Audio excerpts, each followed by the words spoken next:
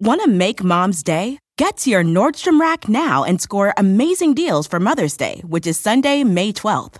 Find tons of gifts from only $30 at Nordstrom Rack. Fragrance, jewelry, luxury bags, activewear, beauty, and more.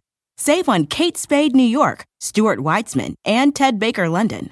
Great brands, great prices. So shop your Nordstrom Rack store today and treat Mom to the good stuff from just $30. Welcome to Heaven's Gate.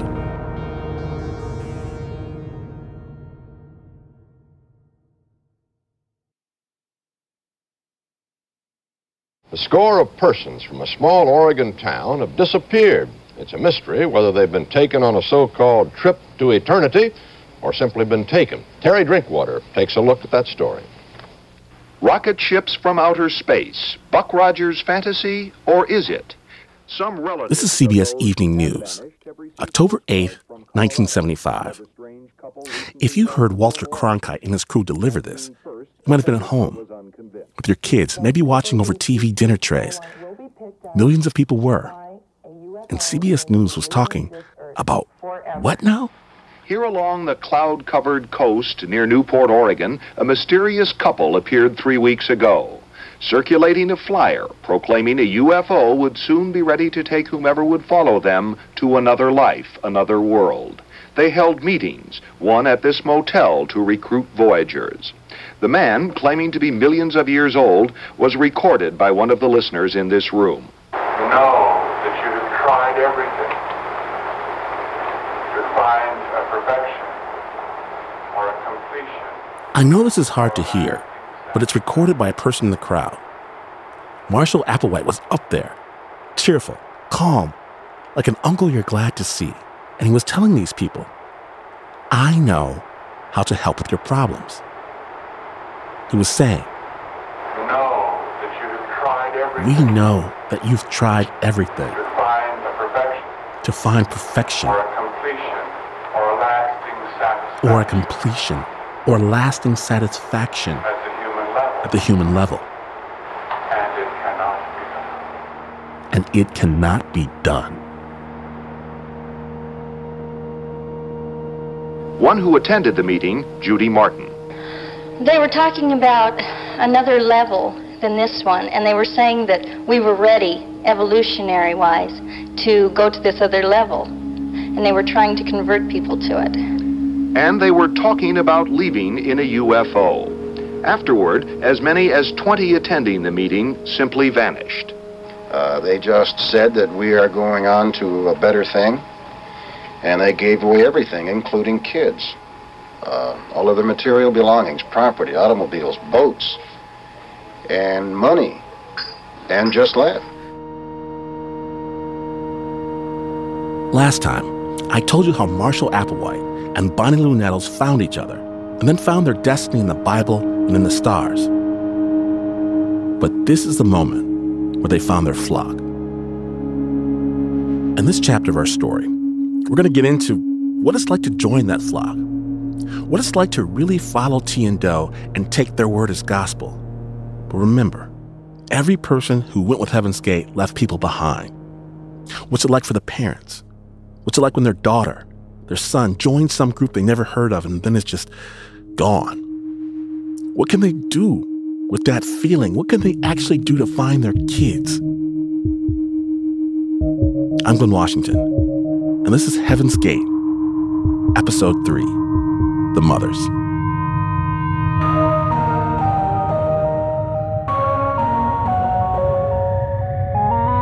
I'll tell you who I am.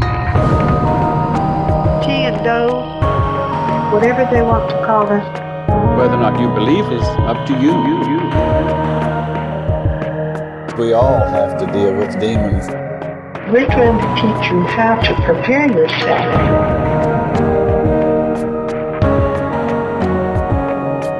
You are members of the next level. The next level.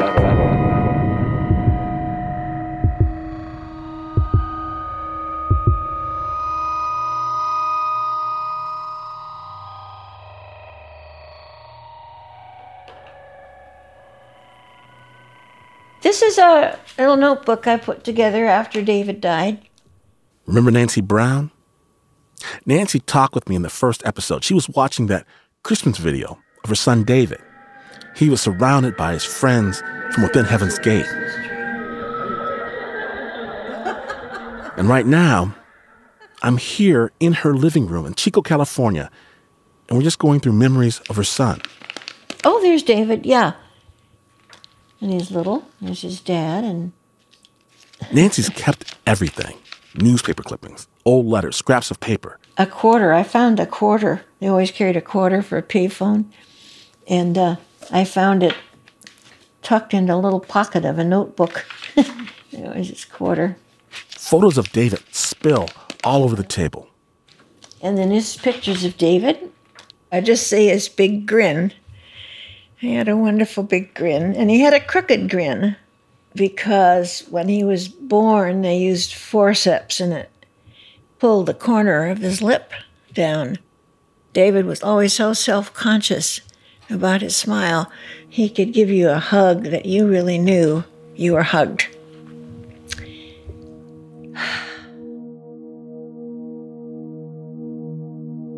Nancy is the kindest person. She's generous and open. She even interrupted the interview to see if I needed lunch. Is that okay? It's just 12. Are you guys hungry yet? We're good. Yeah. We're good. That spirit's amazing, given how long she's lived with the pain of what happened to David. Nancy remembers the day David left so clearly. It was the summer of 1975. San Francisco's BART train was new. That was like a big deal. Oh, we're going to go on the BART train. And one of her sons, Robert, was going to drive her over to the station and take the train with her. He said, I heard from David. I said, oh, good. What's new? He says, he's leaving. I said, what do you mean? He's going on a trip? No, he's leaving for good. He wasn't going on a trip or going to go visit someplace or go attend something. He was leaving his life behind. He told his brother, he said, I'm leaving all my things. He said, come and take anything that you want, because I'm just taking a few clothes with me, and that's it. Nancy was so confused and devastated. She didn't know what to do. So she got on the train. And I burst into tears. I couldn't stop crying. I cried all the way over to San Francisco.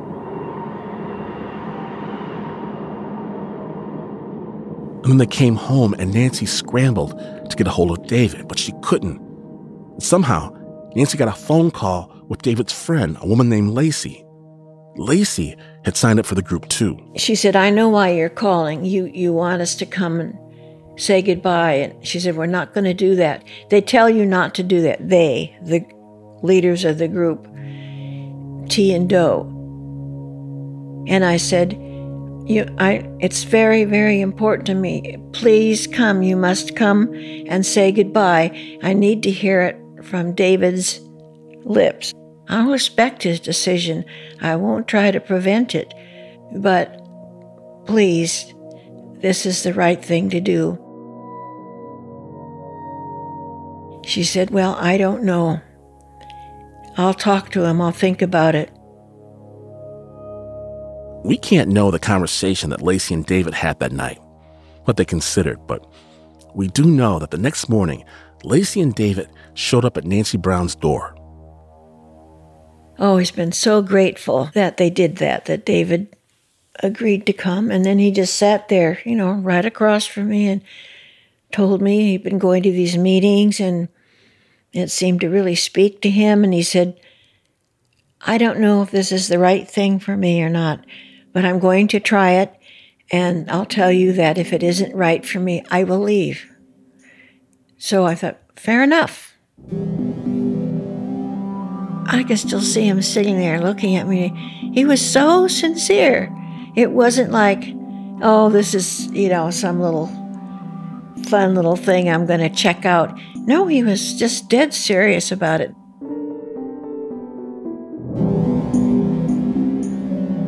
At this point, what can you say? Your son is an adult. He's bursting with excitement to join this group and go on this adventure. Well, Nancy did the only thing that she knew how to do. She supported her kid. I said, did they need anything? They need any money? No, we don't want your money. I said, well, how about you go to need to eat? She had a van, and they had their sleeping bags and stuff. I said, can I just give you some food, whatever I have in the house? I had some apples and oranges and maybe some canned goods and stuff like that. And they took a bag full of groceries, and they got in and drove off. Must have been thinking, well, maybe he'll come back soon. Maybe I'll hear from him soon. Let me know where you are. I think I probably said that.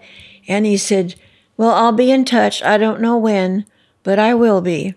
So about a week later, we got a postcard just wanting us to know. I think he sent one to his dad's house and one to me, for me and his brothers, and that they'd found the group in Southern California someplace, camping, and they joined him, and that he was fine, and he was happy to be there, and that was it. And then we didn't hear anything again for like 6 or 7 months. It was a really long time.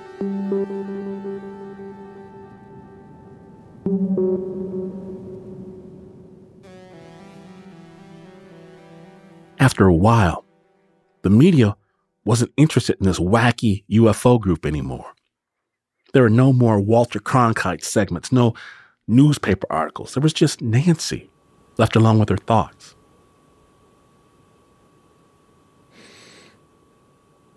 I had this, like a mantra. Where is he? How is he? Is he all right? Will I ever see him again? Is he still living? And I would try not to think these things, but it was just, that's what your heart wants to know. Nancy lived with that mantra and that heartache for a long time.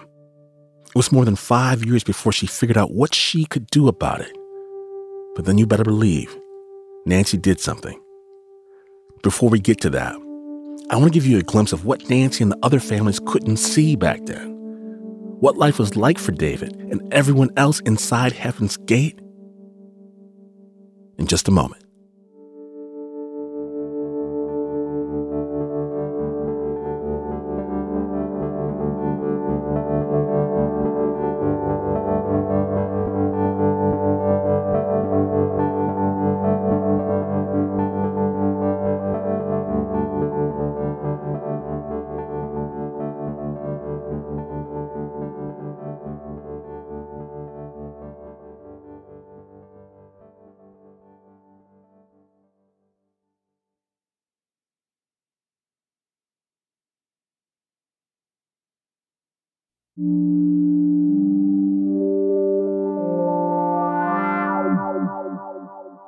We're back. Now, I promised to peek into the world of the Heaven's Gate faithful, and here you go. When I knew this interview was coming up, I went into a box. I have a whole box of clippings and information from that time. This is Teold Heises.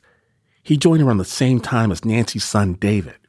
And a lot of it which my mom had saved while I was gone. And I found a postcard in there that I sent to my family, to my mom and dad. So I'll read it to you if you like. It's November 1975. Yep, that makes sense. Mom and Dad, I have joined the group here at a camp. We leave today to go traveling. We are all helping take care of each other, and I am sure no harm will come to us. Soon after the two are killed and resurrected, we will be following them to heaven. Until then, please do not worry about me. I will write you again if anything goes wrong. So if I don't write, know that all is fine. Love, Teo. Imagine getting that postcard from your kid. Well, I'm sure they were heartbroken by it, and I'm sure they were afraid for me.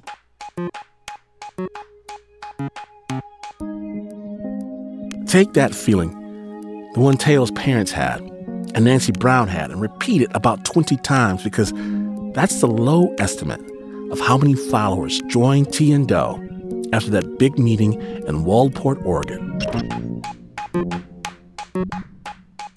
While parents, family, friends across the country were gripped with worry, wondering what they could possibly do, the new members of Heaven's Gate were camping. I'll give you a picture. When we were driving up the mountain in Grand Junction, Colorado, the National Monument, I was wondering if I was going to see a UFO, This is Sawyer, our harmonica-playing former member, and his experience after signing up for Heaven's Gate was pretty typical. Sawyer joined in one place in Waldport, Oregon, but immediately he was given directions to meet the group far away in a beautiful natural park in western Colorado. And if he joined another time, he might have been sent to the Texas Hill Country or the Arizona desert. They were always moving, and being devoted enough to find the group was like a test. But once you did find them and you got your tent, what they gave you next was a haircut. When I got to the little camping area, they cut off my hair because I had long hair like this and shaved my beard because that was part of the program, to not look like we looked before and not to identify with being any kind of person, in particular, and in our looks. T&Do wanted you to sever all the connections to your past, anything that could drag you back, including how you saw yourself. Leslie Light, she joined around the same time. I did cut my hair, and I did that just because it was a symbol of my female ego, vanity. I didn't shave my head or anything. I just cut my hair because I thought it was it was a symbol. And then the next few days were spent learning how T&Do did things. T&Do had a lot of new terminology for a lot of things. Including for you. They would ask you to choose a name for yourself because you're here now, not out there in the world. Most Heaven's Gate members put this sound at the end of their group names. Odie. Thanks, Jim Odie. Hi, Dave Odie. There's Alex Odie, Iris Odie, Stam Odie, and Lodi. There's Odie, Golden Odie. We call him Tall Odie because he's a little taller than Lagodi. Odie sounds like a combination of Do and T, kind of. And also, Odie was meant like a contraction of God. And the letter Y is meant as a diminutive, like reminding you that you are a child, because there is so much to learn before your graduation into the stars. T&Do named everything with the heavens in mind. So a vehicle was a human body. They set up their camp like a space station, and you were kind of training to be an astronaut. The house was called a craft, like a spacecraft. The kitchen was called the Nutrilab, as in nutrition lab. And also, right away, you were given a check partner. We were all with a partner. This is Teo again. Everybody was partnered. It's kind of like what the Mormons, the LDS, do when they set out on their missions. You're paired with another group member to keep yourself from doing anything too human. T&Do were each other's check partners, and they'd assign you one. The one who I was with the most in the first part was Nancy Brown's son. Leslie Light says her check partner was like a test in of himself. They paired you up with somebody that you would least likely want to be paired up with. They put me with this crazy guy who was kind of a street guy. So, day-to-day life in the group. Get your body/vehicle up and at 'em. Roll up the sleeping bag. Check in with your check partner. Every once in a while, you get into arguments. And you hit the road. Our day-to-day life was traveling. The group splits up into pairs and begins spreading the word, searching for new followers. They're nomads. We were given such a little amount of money, and we had to travel like hundreds of miles. And inevitably, you had to make choices to, what you were going to spend your money on to feed yourself. The kind of wild, exciting days on the road where I remember at a certain point we were driving an old school bus. Somebody had joined the group who had a converted school bus with 2 cast iron wood stoves in it. And I was like isolated with this guy because when we were traveling, you had You had to be with your partner to get through it. I do remember someone said, could I please try to have another person? This isn't working out. That's the gig. Rise and shine. Clean up the campsite. Say good morning to your check partner. I remember Erica's partner. He was a skank, I thought. And hit the road. Unless the group is together, has met up at a campsite somewhere for a while. In which case, T and Do hold court and teach. Meditation, it offers a chance for you to get your vibrations higher. They call themselves a class, and they mean that. They teach for hours at a time. We want your mind totally on your meditation. There are roughly 125 recorded hours of these sessions, and they're the only known recordings of T's voice. We have to do it in our growth. You have to do it in yours. We have to do it again. It's going to have to get more and more of your time in meditation. But trust me when I say, beyond the sound quality, these are not easy listening. They're Bonnie Lou and Herf tossing out new agey phrases, rambling, talking about the ultimate goal, how to get to the next level. We're trying to teach you how to prepare yourself to communicate, because you're not going to have a bunch of chatterboxes in the next level. The way they described it is talking about the next level is like talking to a dog. He might understand Alpo, but, it's like woof, woof, woof. And so they said in a way it was impossible to talk about what it would be like on the next level because we couldn't really understand it with our human minds. And another thing that can be hard for us to understand from outside the class, from having never sat at the feet of T and Do, is that the two of them didn't see themselves as equals. T was above Do. Do looked to her as his older member, as wiser than him. You can hear it in the tapes.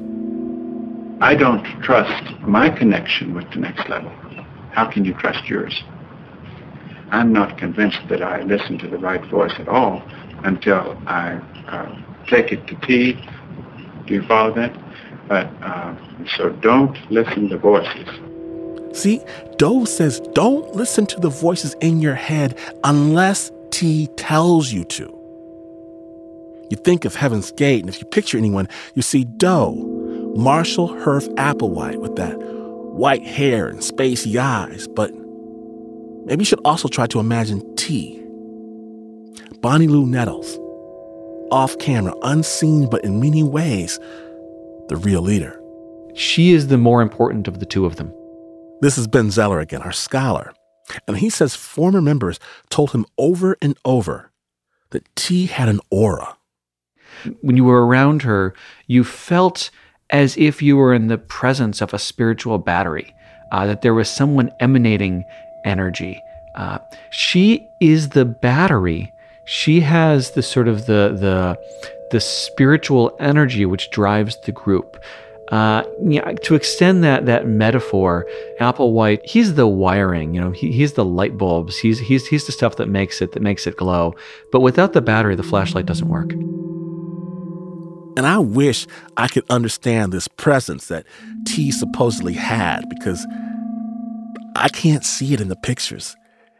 And you can't really hear it in these tapes. But listening to them, you just feel like T and Do knew where they wanted to go, but not how to get there, or even how to explain it. Lift your eyes up. No, you close your eyes. You concentrate. That's right. Okay. Concentrate on that spot, right in here. If you're having trouble meditating, take your thumb and press it like that. Okay? And that'll help you meditate. Okay? This is a program. Anytime you need to relax. Well, give them one for when they're too relaxed. Well, you can work it in reverse. One exercise was they brought in some tuning forks. You hit it and you get the A tone, actually. They said that we needed to learn to tune into that tone, So like we would take that A-tone and you'd hit it and stick it on your head, and you'd feel a vibration of it going through your brain, whole head cavity, and we try to think about that, I think I still can hit it. And for what? Well, that's the thing. As difficult or mundane as the day-to-day was, everyone understood that the payoff would be huge. According to T and Do, this was all in preparation for what they had promised, that a UFO would come to Earth and take them away to the next level forever. No death, just transformation to eternal life. Now put aside the plausibility or believability for just a second. Understand, this is what the group has been promised. And this is what they truly, deeply believe.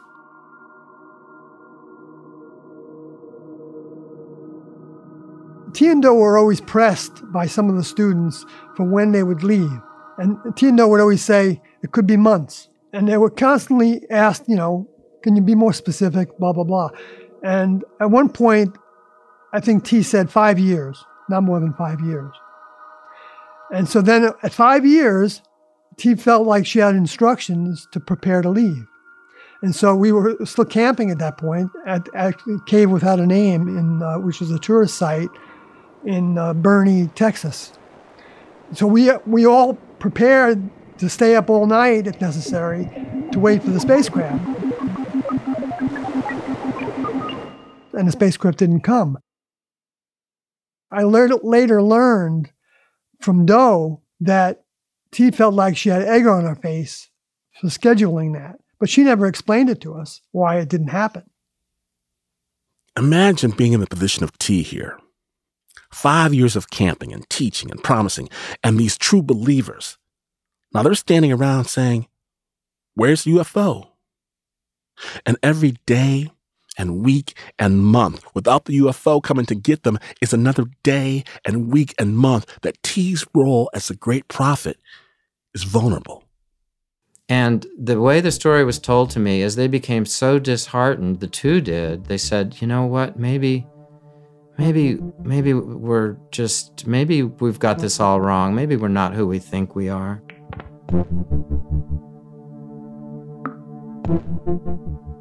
And people said, no, that's not so. Don't doubt. This is just a test. It's just a test, because everything was a test, right? They were doubting it, but the followers were not letting them doubt it. I thought that was an interesting twist, that they had kind of become entangled in a way. They had created something that they couldn't extract themselves from. People hung on. T and Do have asked their followers not to just accept what they were saying as truth, but also to reject everything else in their lives.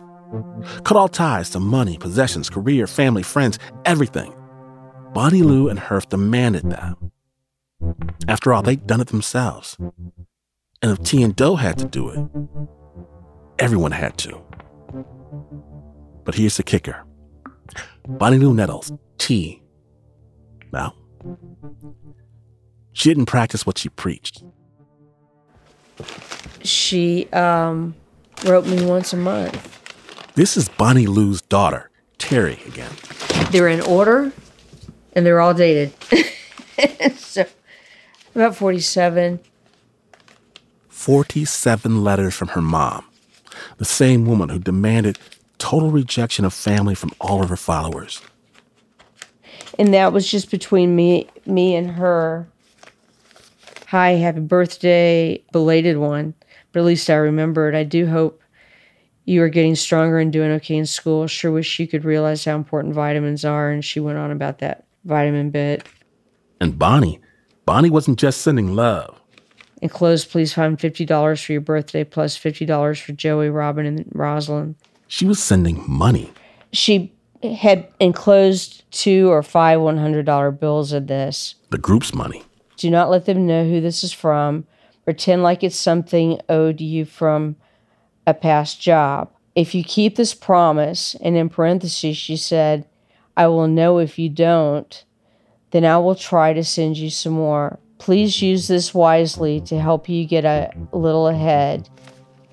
She kept ties to her past life, gave the group's money away, and hid it from all of her followers for 10 years. So how do you square that kind of hypocrisy? Was it just a mother being a mother to the core? Or was it something more? Did you feel ever that your mother stopped believing it herself? Yes. I received a letter on August 13th, 1982.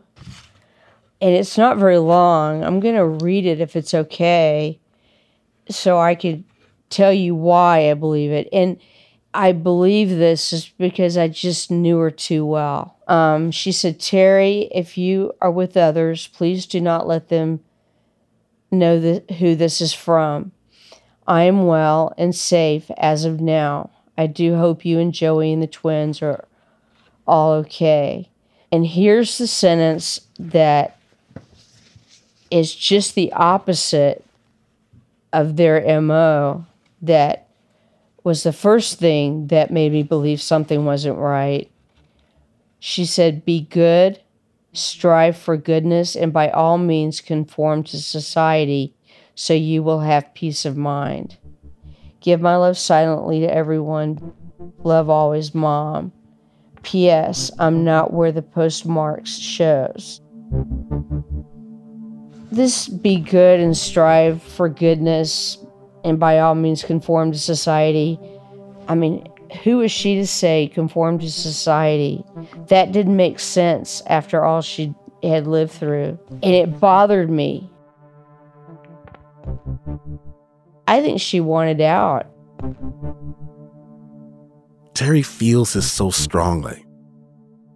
I think she realized that she had gotten herself into something. Not one thing that they were doing had come true. Things like, them dying and being resurrected, that never happened. And it was never going to. And I wish I could say there was any other sign from T that she was harboring doubts. But the only evidence anyone can find that she felt this way is this phrase in this letter: by all means, conform to society. That's a big deal. But it's isolated. T never wrote that to anyone else that we know of, and she certainly didn't conform to society herself. Yes, Bonnie Lou Nettles broke her own rules to connect with her daughter and to send her money and to stay connected with the human world outside of Heaven's Gate, but she also chose to stay inside her group and lead it for the rest of her life. Coming up, Nancy Brown realizes what she can do to find her son and help all the families like hers. Just wait.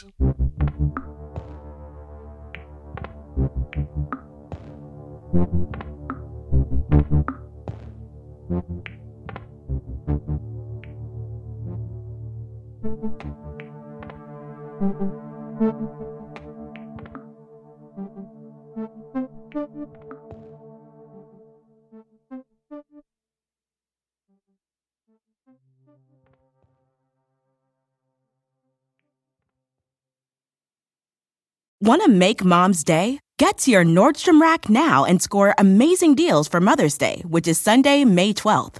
Find tons of gifts from only $30 at Nordstrom Rack. Fragrance, jewelry, luxury bags, activewear, beauty, and more. Save on Kate Spade New York, Stuart Weitzman, and Ted Baker London.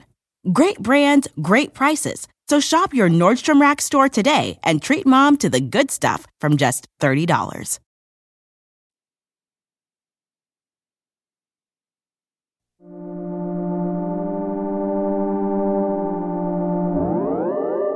We're back. While one mother, Bonnie Lou Nettles, was on the inside reaching out, another mother, Nancy Brown, was on the outside wanting in. She needed to know where her son David was. One day at work, out of nowhere, I just started to cry. And when I got home that evening, I went and sat by a window facing the creek and to meditate, just to settle myself inside. And I just felt so hopeless, like, nobody really knows what that's like. And then this little flash popped inside my brain, said, oh yes, there are people who know what you're experiencing, because they're experiencing it too. And those are the parents, siblings, children of other members of the group. And I actually jumped up from the chair. It's like, oh my gosh, of course, how can I find these people? This is the letter. This is the letter. Nancy formed what she called the Family Support Network. She tracked down the families of those who had been left behind. And she sent them a letter. May 2nd, 1980. I won't read the whole thing. It's kind of long. But I've said who I was, why I was contacting that my son. We had one letter since he left in 75 when he was 19. And this was now 1980. And I said, my goal in gathering further information and knowledge about the group is to gain assurance, or lose it perhaps, that he is well and doing what he freely chooses, and to let him know how he can contact his family if he wishes, without fear of the response. I don't intend to interfere with his life. I do not know if the UFO cult is evil or benign. I've heard both views. And so I said, I'm in regular contact with several families in California whose children left 5 years ago.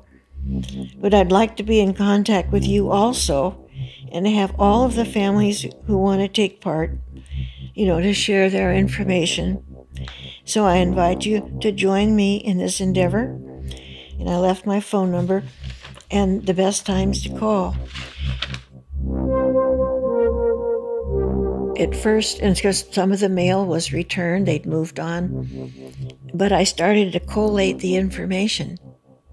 And sometimes they say, well, they refer me to somebody else who had talked to somebody who knew somebody who joined the group, or a family member of somebody else who joined the group and wasn't related to them. So then I'd follow up with that person.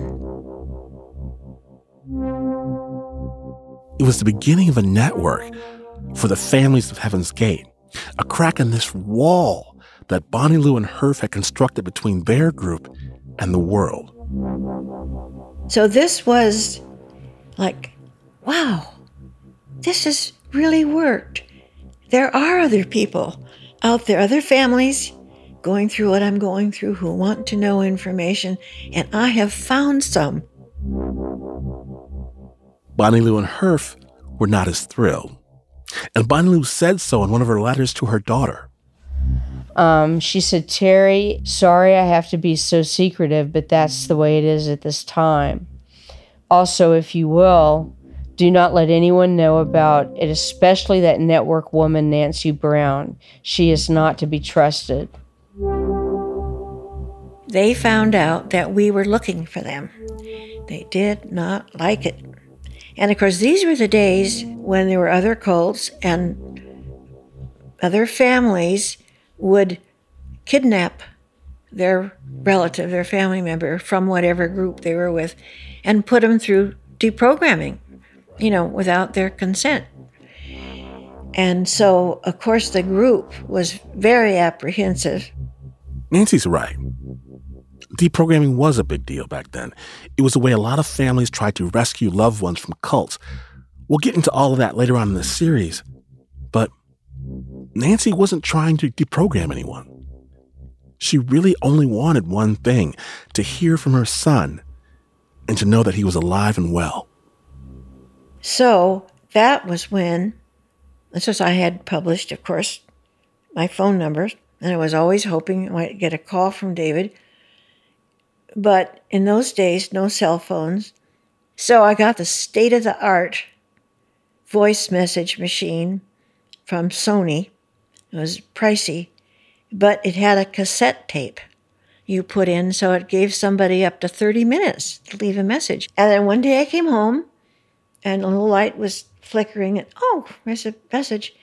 And it says, "Hello, this is your son, David." If you want to know how you can help these parents who want to hear from someone on the trip, if you would print in your newsletter the names of those parents who will promise not to kidnap their family members or keep them from doing what they want to do, I'll promise you that most of these parents will hear from their loved ones pretty quickly. Yeah, that's it. Yep, that's the call.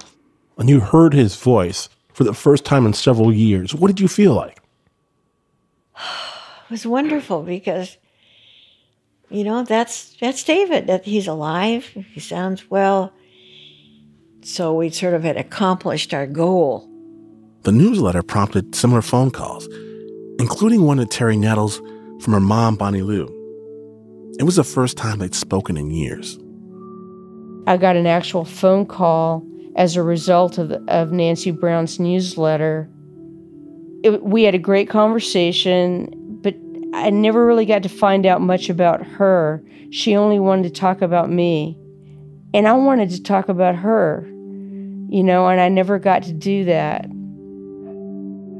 This is one of their final conversations, but the letters kept coming, for a little while at least. And this letter dated April 15th, 1985. "Hi, hope you are feeling better and growing stronger. Give my love to Robin, Rosalind, and Joey, and I hope they're okay also. Been busy and active. Please accept this little gift to do with as you wish. Please be mom about it. All my love, M." That was the last letter I received from her.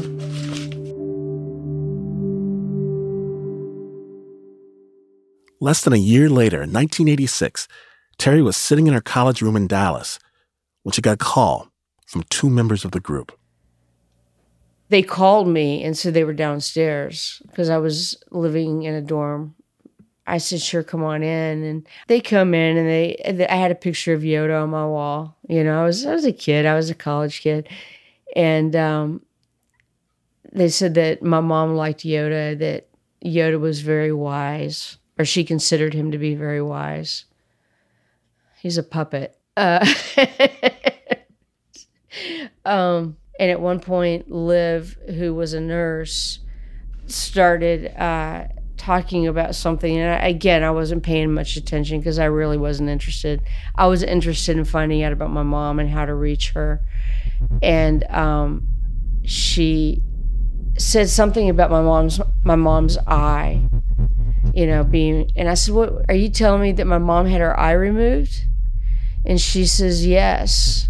And they continued on to talk. I said, "Mom's dead, isn't she?" Fully expecting them to say, No, it's nothing like that. And they said, "Yes."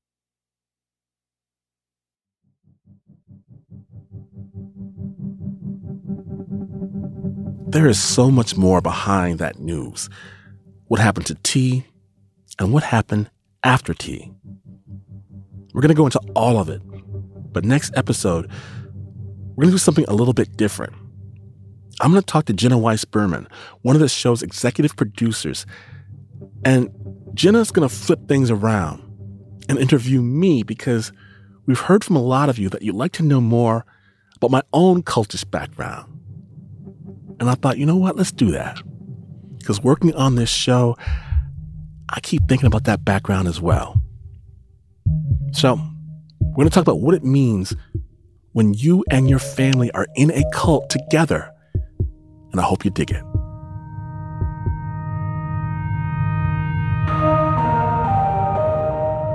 Heaven's Gate is produced by Stitcher in collaboration with Pineapple Street Media. Our team includes Ann Hefferman, Barry Finkel, Diane Hodson, Josh Gwynn, Osa Secker, Jess Hackle, Dan Taberski, Peter Clowney, Casey Holford, Jenna Weiss Berman, Max Linsky, Chris Bannon. Special thanks to Ben Zeller. I'm your host, Glenn Washington.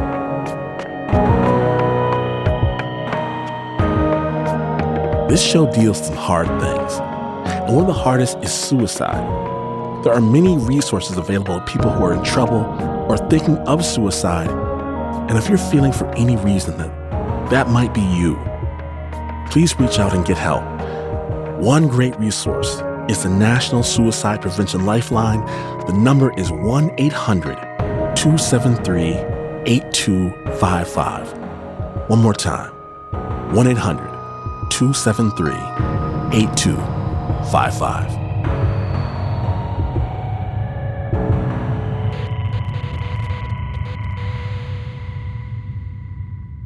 We hope you understand. That's the most important. Do you understand what we're talking about?